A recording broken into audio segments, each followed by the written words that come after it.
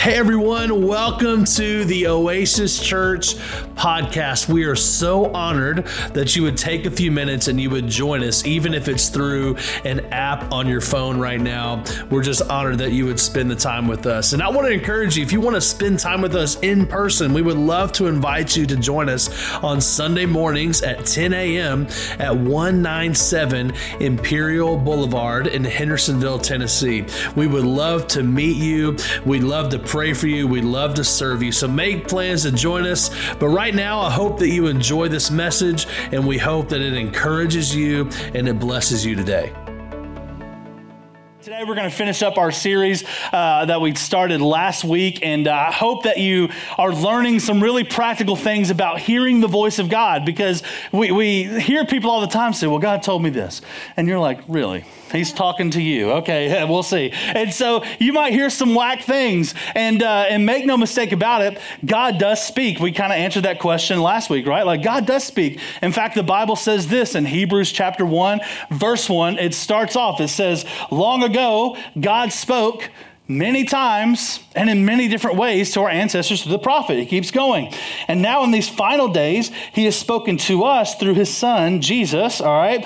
God promised everything to the son as an inheritance, and through the son, he created the universe. And so in the Old Testament, God spoke in a lot of different ways, all right? He used a donkey to speak. He literally, a hand writing on the wall in the book of Daniel, the hand appeared and wrote on the actual wall. Can you imagine if this happened right now, by the way? Y'all be gone. Y'all wouldn't, nobody be coming back. It'd be weird, right? God spoke through a donkey. He spoke through illness. He spoke through all kinds of different ways. Well, then Jesus comes along, and Jesus kind of focused how God speaks, okay? So God still speaks in different ways, but it's all filtered through the lens of Jesus, through the lens of Scripture. So that's why we talked about last week, God's primary language is Scripture. Okay, if God is speaking to you and it doesn't line up with the Word of God, it is not God speaking to you, because God cannot contradict himself. It's impossible. It's not in his nature. He cannot contradict himself. So if God's speaking to you and it doesn't line up with Scripture, it doesn't line up with Jesus, it's not from God. That's not God speaking to you, because everything is bounced off Scripture and filtered through Scripture and the Bible. In fact, the Bible tells us this: all Scripture is inspired by God. And it's not only inspired, it's actually useful to us. So if you want to have a great marriage, if you want to be a great parent, if you want to be a great leader, if you want to be great in any area of your life, or if you want to do the best you can, it all happens through Scripture, because it says this in verse 17. It says, God uses it to prepare and equip his people to do every good work. So every good thing that God has for you to do, like having a good marriage, being a good parent to your kids, not yelling at your kids when they do something, right? Like, we want to be good. The Bible helps equip us for that. And the word inspired that it's used in the previous verse right here, it actually means the literal breath expelled out of God's lungs. It's his breath. When you take in Scripture, you're not just reading words, you're breathing in the very life of God. You're breathing in the breath of God. That's his words on the page. And so everything, all the other languages are filtered through Scripture. It's filtered through Jesus. All right, so that was the first thing we talked about last week. I just want to recap real quick. The second one, we talked about the language of desires, okay? And remember, we talked like, some of people's desires are not very good. Sometimes my desires are not very good. We all live this out at Thanksgiving, right? Like, I desire a 5th plate of food. You know, that's not good. I did not get 5 plates, all right? I didn't even finish my first plate, but then I just picked and ate like a cow, just grazing everywhere. That's not a good desire, right? And so what do you mean God speaks through desires? Well, the Bible says, take delight in the Lord, and he'll actually give you the desires of your heart. And so some of us, we focus on the desires of our heart part of that verse, but if you don't delight yourself in the Lord, your desires are not going to line up with God's desires. But if you can delight in the Lord, if you can learn how to truly just be happy with God, take delight in God, man, soon your desires, God begins to mold and he begins to shape your desires. And so his desires and your desires become the same thing. So he's able to give you the desires of your heart because your heart desires what God's heart desires. So that was the second language. The last language we talked about last week is the language of doors. Open doors and closed doors. Open doors and closed doors, right? We talked about how it takes faith sometimes to step away from a closed door. Sometimes we get frustrated because it just seems like I want to do this, but I'm running into this door just isn't opening. And I talked about, we were at a church in Knoxville. It wasn't the best fit for us. And what we were trying to do, we were trying to walk through a closed door. And we were trying to kind of force something. And then we took a step of faith and left that church and went to a church in Florida when it made zero financial sense. And we literally wouldn't have enough to put food on the table every month. And that's all they could do at the time. And we learned that faith is taking the first step before God reveals his second step. And so we learned that, man, sometimes walking through an open door requires a whole lot of faith to step through that threshold. But when we step through that threshold, man, God begins to show like, man, this is the place, right? This is where the anointing is. This is where God's favor is. This is where God's blessing is. And it's all because God speaks through the language of doors. Some of us were trying to walk through a closed door, and some of us are too afraid to walk through an open door. But God's using these doors to speak to us and to get us to do what he wants us to do. So are we all caught up? Let me see some heads nodding. Okay, great. You're like, man, you could have done that in 3 minutes last week. What took you so long? All right, so I got 4 to talk about today, so buckle up, baby. Here we go. Hey, so there are some things in your life that are so common that you just breeze over them. Do y'all think about this ever? I do this all the time. Every time I fly in an airplane, I'm amazed. Some of you might fly more than me, but I'm still at the point where when I fly, I'm amazed. You are sitting in a chair, 30-something thousand feet in the air, going 700 miles an hour. And we have the audacity to complain that the Wi-Fi is not working. You know what I mean? Like, it's just common. Flying in the air is so common that we just get mad about the dumbest thing when we're flying. Like, we flew to Portland, Oregon. That took people on wagons. They'd lose legs and get dysentery and, all this stuff. And here I am, the Wi-Fi wasn't working on the way home, and we were trying to plan some stuff out for church. And I'm like, this Southwest, they came to get the Wi-Fi. I'm thinking, this is so stupid. I'm flying in a seat right now. This is amazing, right? Like, for some of you, when you get home today, you're going to open the door and you're going to flip a switch, and you go from your house being in darkness to just boop, light. You know what I'm saying? Like, you don't even think about that. That's amazing. Not that long ago, you had to light a candle and make sure the cat didn't catch on fire and burn the house down, and you had to make sure it was all candle lights. You didn't have electricity or running water. But here we come home, we'll flip a switch, or you'll talk to Alexa and say, Alexa, I'm home, or whatever, and all of a sudden, bing, your whole light turns on. We don't think about it. That's amazing, right? Like, we just breeze over. It's so common, we don't even think about it anymore. Well, this next language we're going to talk about is so common. Actually, it's the most frequent dialect that God uses in Scripture, but we just kind of, when we read it in the Bible, we just breeze over it. Not thinking this is amazing. This is kind of cool. And what have I been missing out on in my whole life? Because I just breeze over this because it's so common in the Bible. And that's this. The next language we're going to talk about is the language of dreams. Now, some of you are like, oh boy, what are we going to talk about today? Well, we're going to talk about dreams a little bit. God has been using dreams and visions to speak to people since the beginning of time. And it's something that in the Bible, we just kind of breeze over. It's like, well, really? Dreams? We're going to talk about that. And I'll be the first to tell you, some dreams are whack, especially if you live with a pregnant person. Pregnant women have at least Stephanie did, the weirdest. She'd wake up and go, be mad at me because I've cheated on her with somebody in a dream. And I'm like, babe, I did not. It was not real. It was fake. Dreams get me in trouble sometimes. I didn't do anything. But it says this in the Bible, and this is Acts chapter 2, when the church started. Okay, so this is this age that we're living in now. Is written about that. And it says this, in the last days, God says, I will pour out my Spirit on all people. All right, and I want you to listen to this next verse. I'm just going to get on a soapbox for a second. Your sons and daughters. Okay, your sons and daughters. Your men and women will prophesy. All right, God's poured his Spirit out on all people. Your sons and your daughters will prophesy. And it says this, your young men will see visions and your old men will dream dreams.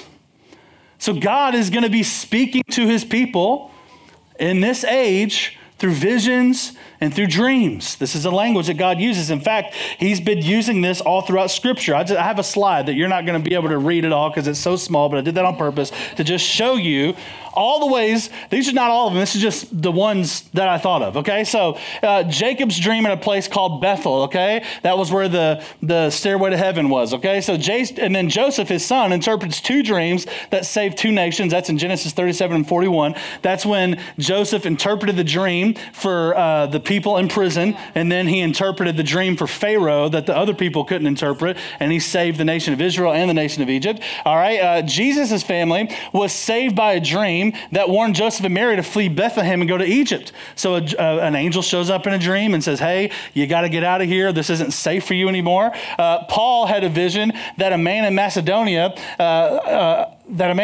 that brought the gospel to Europe. So Paul has a dream of a guy in Macedonia, and they meet, and that's how the gospel gets spread to Europe. It's in Acts 16. As a follower of Jesus, if you're not Jewish, which I don't think anybody in here is Jewish, your spiritual lineage is traced back to a double vision. So Cornelius had a vision of Peter, while Peter had a vision of Cornelius, and this is the reason why this church exists, was because of this dream. And this dream was so crazy that God had to send it to him 4 different times because it sounded insane what God was asking Peter to do. But he sent this dream. And then at the end here, the whole book of Revelation is a vision.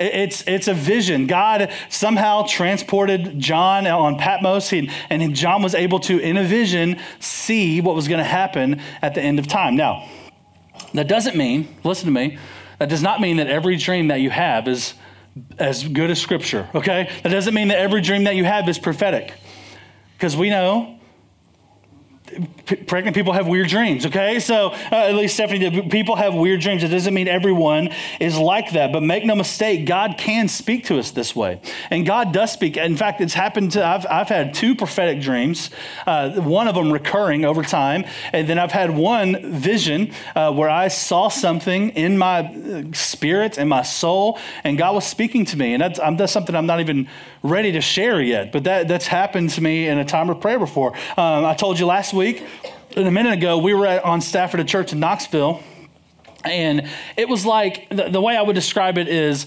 it was like we were trying to fit a round peg in a square, or square peg in a round hole. Like, it just was never going to work. There were some differences on a fundamental level, and not to say anything bad about that church. It's a great church, and God's used that church in an amazing way, and God used us in an amazing way there, and it was awesome, but it just wasn't a good fit for us, and a lot of that had to do with me being young. I was real mouthy, very big know-it-all, and just prideful, and nobody likes that anyway. So I take a lot of responsibility, but it just wasn't the culture that we were supposed to be a part of. And so I told you that I got a call from another church that ended up being Christ Fellowship that changed our lives. I mean, that was like the open door we were looking for. Well, what I didn't tell you last week is 2 weeks leading up to that phone call where Greg Reed, who, happy birthday, buddy. It's his birthday a couple days ago. Greg Reed called me. For 2 weeks, I'd had the same dream about working at this church that I had never been to before. But I had dreams, 2 weeks, same thing. And just in me was like, man, that's weird. So Greg calls me and says, hey, are you interested in this job? And I said, yes. He's like, man, that's crazy. And I didn't tell him anything. And he said, the last 2 weeks, I just can't get you out of my mind for this.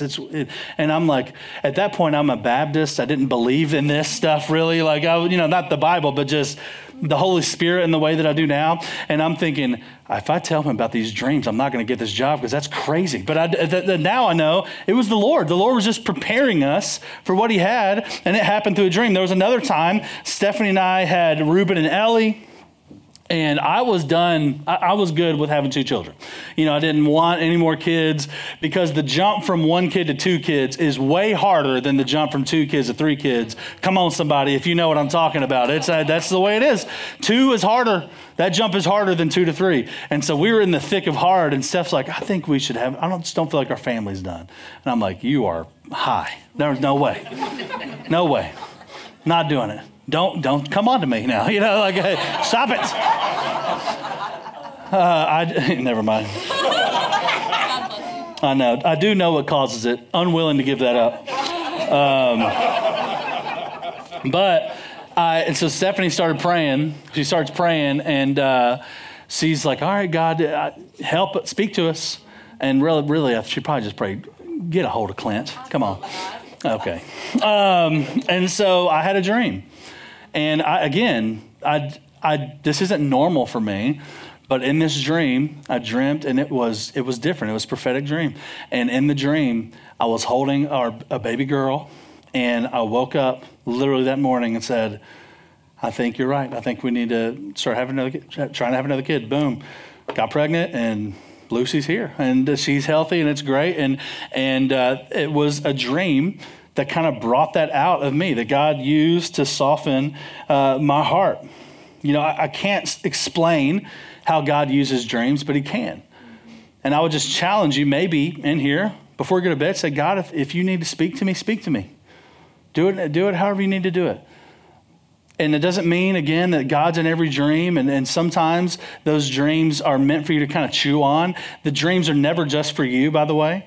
God doesn't function that way. If you look at any dream in Scripture, it wasn't just for the person that had the dream. It was for the people around them. It affected others in a positive way or a negative way. And so we have to understand that God might be speaking to you, and that's not a selfish thing. You don't get to keep that for yourself. It's something to be shared with other people. So the first language is dreams. All right, second one is this. The language of people.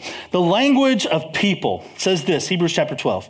Therefore, since we're surrounded by such a huge crowd of witnesses to the life of faith, let us strip off every weight that slows us down, especially the sin that easily trips us up, and let us run with endurance the race that God has set before us. You see, God wants you to live a free life. God wants you to live a life that is stripped free of the stuff that's going to hold you down, hold you back, keep you from everything that God has for you. And the way that God does that, the way that God has designed for you to strip off those things, to remove those things out of your life, it happens because of a thing that it calls a huge cloud of witnesses, or in other translations, a great crowd of witnesses.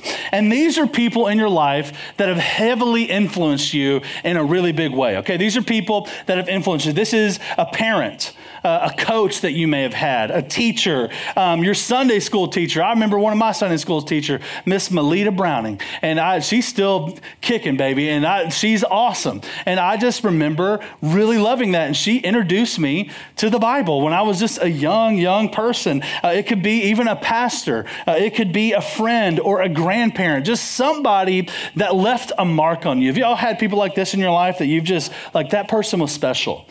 They mean a lot to me, and they really left an imprint on me. These are your crowd of witnesses. These are the people that God is using. You see, God puts people in our lives, and it's almost like our lives act like a pinball machine. And our pinball machine, God wants you to bump up against different things, right? Different people, because different people have different giftings. They have different anointings. They have different backgrounds. They have different wisdom. They have different stories. They have different paths that they can teach you. They have different desires and interests. And you bounce off these people that God's put in your life and along your path. And sooner or later, that's rubbing off on you. And that's beginning to shape you. And God is using these people to speak into your life. That's why, come on, it's coming. Y'all get ready. All right, that's why it's so important that you get in a group. If you're not in a group, come on, get in a group. Why? Why wouldn't you go to a group? Well, it's just not, what? No. Forget about what you're actually studying in the group. You need the people there. Like you need the different marriages that are in this group. Like you need the different experiences that these people have had. God is wanting to use these people to speak to you. So listen, just get around some people and listen. You know, in the Bible, there are two books called 1 Timothy and 2 Timothy, and these are letters that Paul, the Apostle Paul, wrote to a guy named Timothy. And we don't get like a personality profile of Timothy in the Bible, like his Myers-Briggs or like Enneagram wasn't written out in there, but we can infer some things about Timothy based on what we see. And, based on what I see in Scripture, Timothy, it was more of a feeler, than like a logical thinker, right? Like he was a feeler. Any feelers in here? Come on, don't be shy. I'm a feeler. Okay. Here's what I mean. When Paul and him eventually parted ways and Paul kept planting churches and Timothy stayed where he was, it didn't say in the Bible that Timothy gave Paul a man hug and like a handshake and said, "Thank you, sir," and left. It said that Timothy just wept and cried. It's one thing to give a man a hug. It's another thing to like cry, in front of another man. Like that's just a feeler does that. You know what I'm saying? And so he's this feeler. In fact, he's so much of a feeler that Paul is writing to the church of Corinthians, and he has to say this to the people. He says, when Timothy comes, don't intimidate him. All right, listen, my man's a little delicate. He's a feeler. Don't intimidate him. All right, so Paul is having to like tell people like, hey, take it easy on the guy. He's just doing the Lord's work like I'm trying to do, right? And so Paul has this mentoring relationship with Timothy, and Timothy starts off and he's a soft person, and Paul has to write this to him in 2 Timothy. So he's already written one letter to Timothy, and so this is also Paul's last letter he would ever write is to Timothy, and he says these words to Timothy. He says, listen, for God has not given us a spirit of fear and timidity. He didn't give you that. That word timidity, it's the only occurrence we see it in the New Testament, and it's the inability to face danger without showing fear. Another word would be cowardice. The picture that this word paints it's the opposite of a martyr. So in other words, it's a person who denies their faith so that they can save their life instead of stand up for their faith knowing that they're going to lose their life. This is the type of timidity that Timothy had. And Paul is like, hey, dude, you're better than that. God didn't give you that. God gave you something different. And do you know how Timothy ended up dying, by the way? He was dying trying to stop a pagan parade in the streets, by the way, and they killed him for him standing up for his faith. You see, Paul was a person in Timothy's life that spoke to him, that said, hey, God's got something better for you. He didn't only call him out, he called him up. He called him up to the standard that God had for him. And God was like, hey, Paul was used by God in a big way with Timothy to where Timothy could put himself in a position to hear from God through Paul. Now, my question is, do you have that in your life? Is there a person in your life that loves you enough to call you up? Is there a person in your life that you've given permission to? And this permission is not for everybody. But do you have a person in your life that you've given permission to tell you the hard things, to say the things that you need to hear, to be a mouthpiece for God on your behalf, right? Like they need to speak the truth of God. I need someone in my life that's going to tell me my fly's down before I get up and preach. You know what I mean? Like I need a person in my life that's going to say, hey, you're getting greedy. Hey, watch it. Hey, don't. And I have those people, and they have permission to call me out. They have permission to take everything away from me. Like nothing, there's nothing that these people don't have access to in my life. And it's because I want to put myself in the position where I can hear from God. God can use other people to speak to me because he does it all the time. And guys, let me just tell you, your wife has the mouthpiece of the Holy Spirit a lot of times, and we'll brush it off. This has happened to me. This is probably some of our biggest fights have come from me not listening to Steph and me realizing later that she was right and it was God speaking through her. And I'm just like, well, okay. But then later I'm like, I'm so sorry, babe, you were right. And now I've just had to learn to just go, okay, baby, you're right. I just got to say it. But not only do we need to put ourselves in a position to listen to people, some of us need to put ourselves in the position to speak to people. Yeah. So you not only need to be listening, but maybe God is wanting to use you to talk to somebody else. You send the text, right? Like you got to do these things. And so I wanted to kind of give you some ground rules. I'm going to go through these really quickly as to ground rules when it comes to listening to God through people and speaking to God or speaking to people on behalf of God. So first one is this: no one's above rebuke. All right, so give one, even you. So give someone permission to just correct you when you need to be corrected. All right, no one's above it. All right, I'm not above it. Number 2, don't let criticism pierce your heart unless it passes through the filter of Scripture. We get so caught up in criticism that we let it affect us, and sometimes it doesn't pass through the filter of Scripture. There's some people that get criticized for their faith. And they're getting criticized, and it's easy to listen to that stuff. But really, like, I'm following what God says. It's going to pass through the filter of Scripture. I don't care what you think. Like, you can be critical. Also, on the other side, compliments are the same thing. Don't let compliments get to you unless they pass through the filter of Scripture. The third one is this: don't make decisions in a vacuum. You should not be making life decisions on your own. Well, it just feels right. Well, talk to your godly friends about this. Bring it up at your small group. Talk to me, or, talk to Pastor Stephanie or your small group leader. Like, I don't make decisions in a vacuum for this church, ever. I don't. We have people in positions that we go to and we talk to and we let them speak in, and we make decisions as a team. Now, the buck stops here. We have to make the final decision, but we listen to the people on our teams. We don't do it. You shouldn't either. Should you take that new job? Should you move? Uproot your family? Should you do, okay, those are big decisions. Why don't we make them with some people that love you and that can speak in your life a little bit? The next one, listen long and hard before you dish out advice. Ask a lot of questions, right? A lot of us are just listening to respond instead of listening to understand. Ask questions. Ask. I did this last night. I spoke to a guy, and I just met him last night. We had dinner with this couple, and I spent a lot of time asking questions, and then God said, tell him that right now. And so boom, I was able, because I was listening, to speak into his life in a way that hopefully was helpful to him. Always encourage before you correct. Always encourage before you correct. Man, some of us, especially with your kids or with someone in your family or whatever, there might be something you need to say to correct. Well, always encourage before you correct, right? We give the encouragement sandwich. We're going to start with encouragement. We're going to give the feedback. Then we're going to end with encouragement, okay? And then the last one is this: tough conversations get tougher the longer you wait. So some of us, man, we need to have this conversation with somebody or whatever. The longer you wait, the harder it's going to be. I have a hard time doing this, but guess what? Iron can't sharpen iron without some sparks flying. You know what I'm saying? So sometimes we need to hear these things, and sometimes we need to say them, and we need to say them quickly before it gets too long, all right? So that's the language of people. So we talked about dreams, people. Number 3, promptings. Promptings, that's a weird word to say. Promptings, all right? So we're talking about divine timing here with promptings. This is God's timing in certain things, okay? Being at the right place at the right time. How many of you have ever been in the wrong place at the wrong time?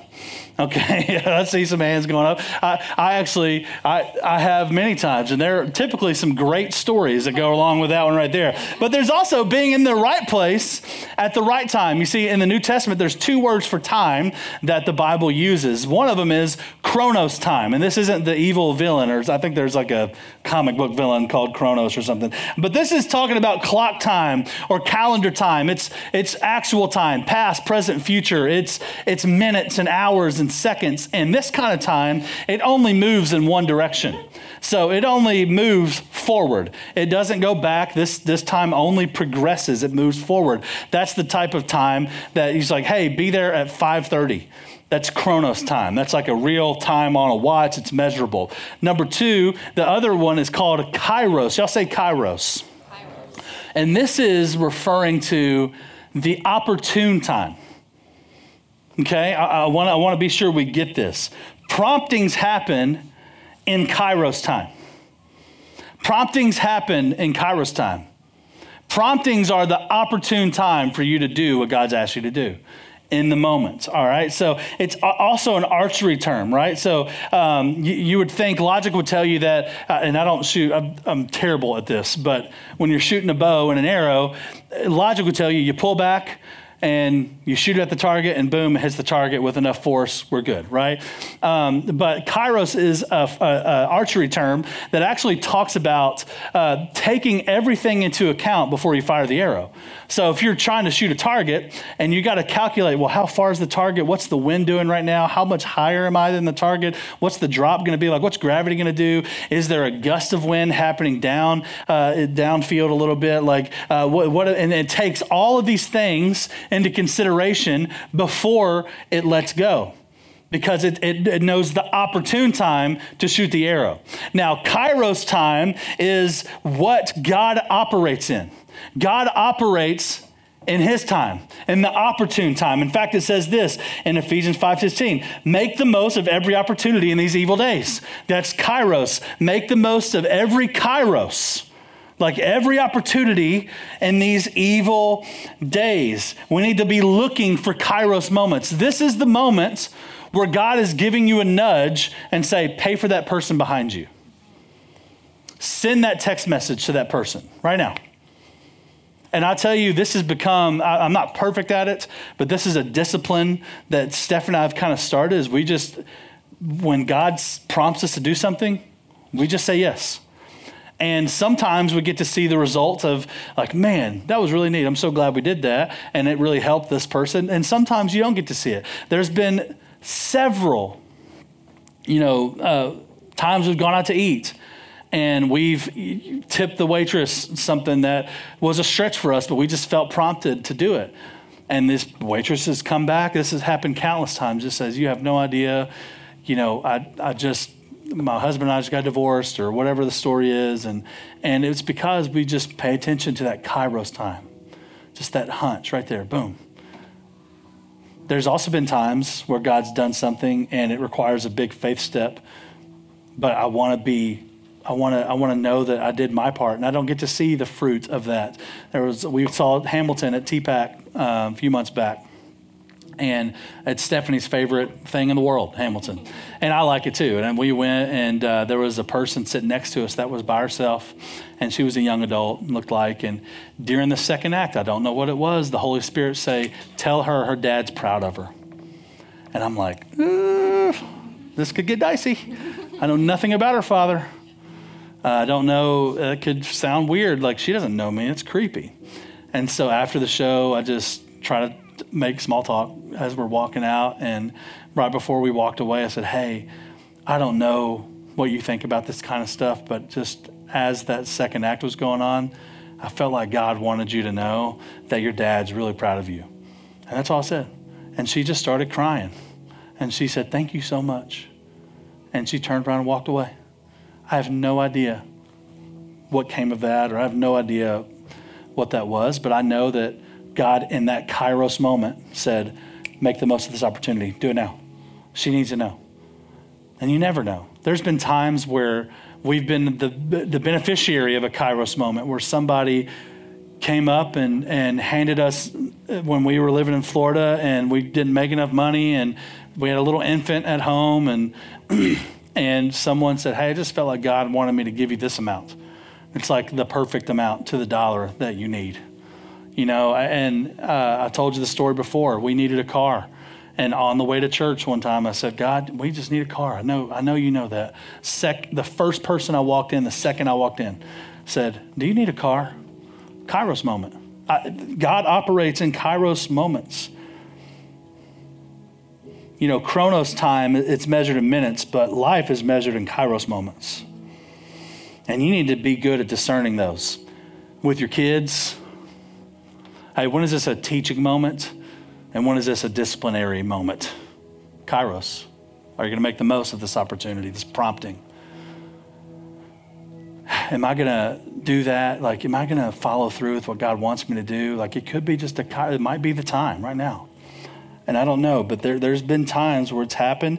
And I think what God is telling you today is, when he gives you that prompting, obey it and don't think about it. Just obey. Just be worried about obeying. So bless that person financially this season. Do it. Do it. Buy that person's groceries behind you that looks like they're struggling, or maybe not. God just might be telling you to bless somebody.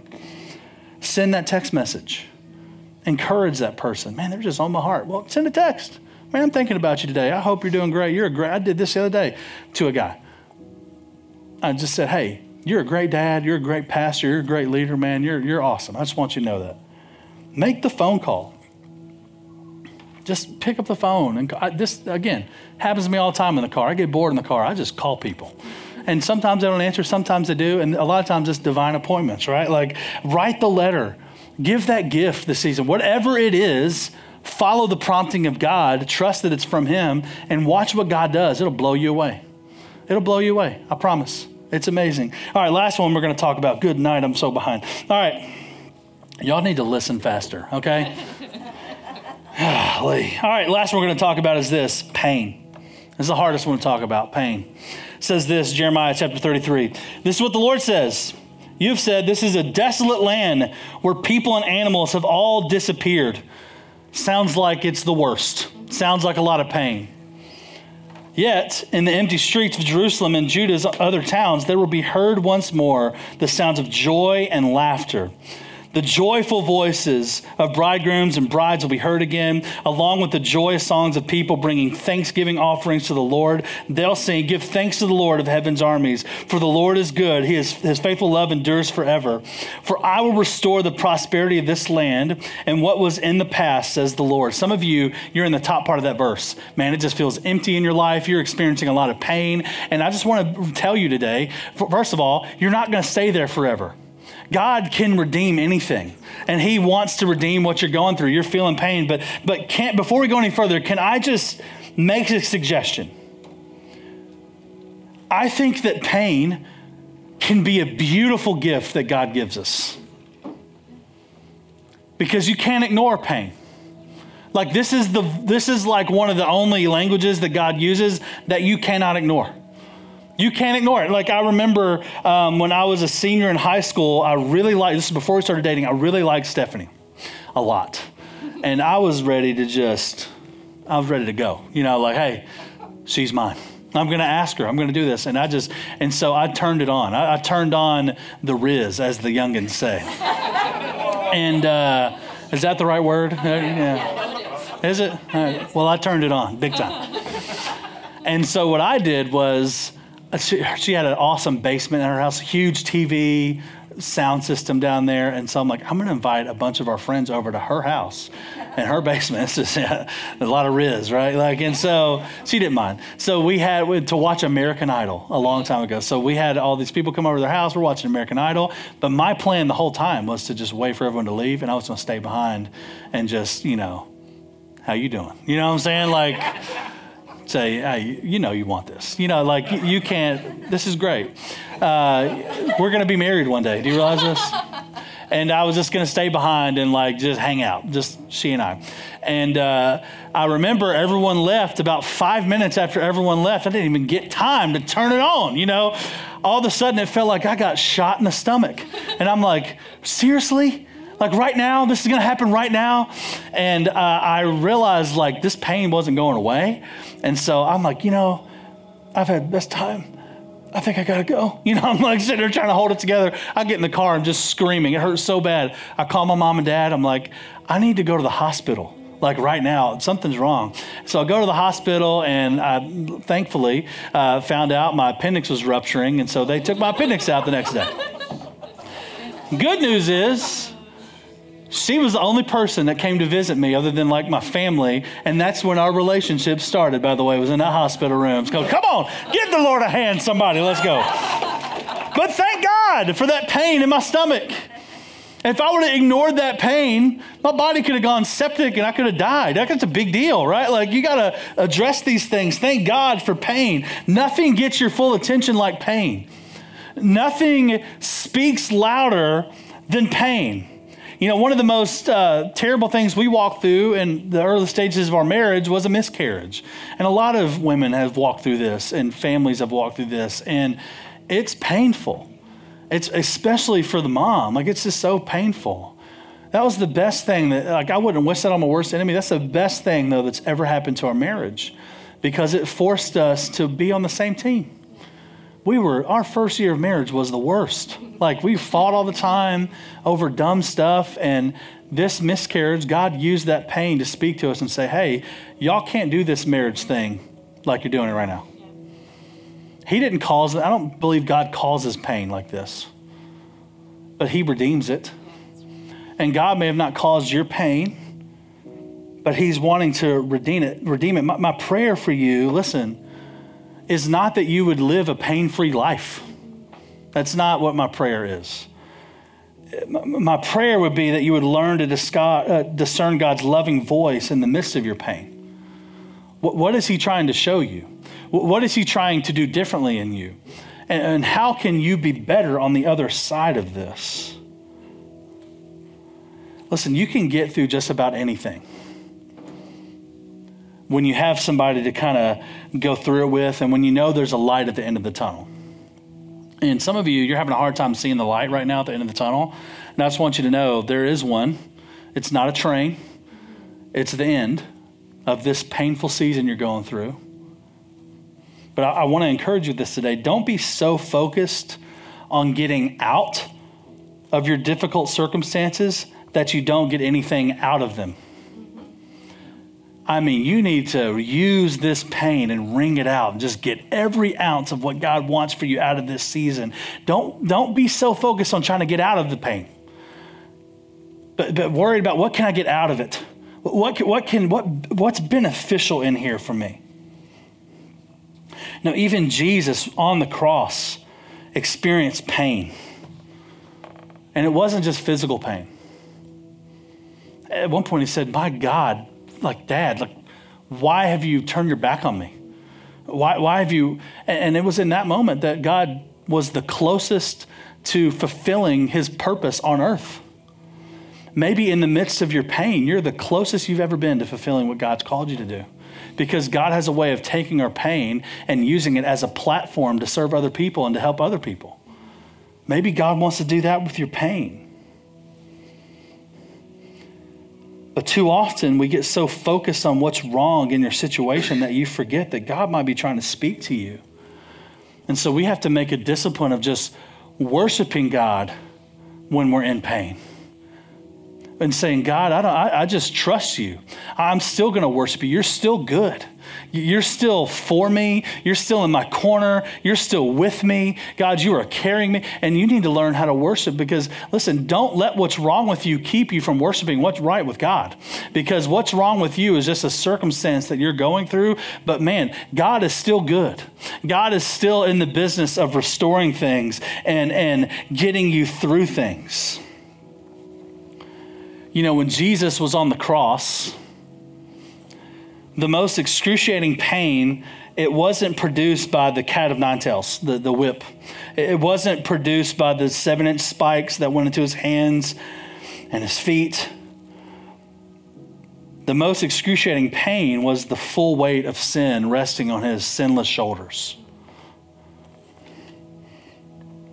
And the Bible says that he who knew no sin became sin for us. And the thing that sustained him was you. His love for you kept him there.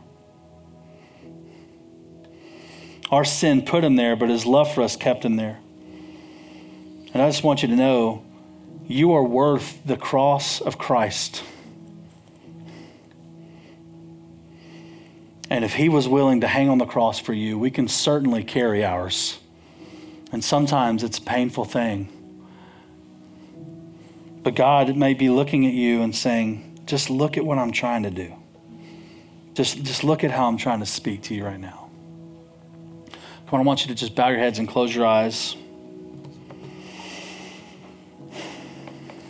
If you're in here today and you would just be honest and say, Clint, there's some pain just in my life right now that I just want you to pray that we would hear God's voice in the midst of this pain. I just want you to raise your hand. Come on, raise your hand. No one's perfect in here. We're going through some pain. It's okay. God, you see the hands up right now. You know the pain. You know the thing that's breaking their heart. God, help them remember that you are near to the brokenhearted.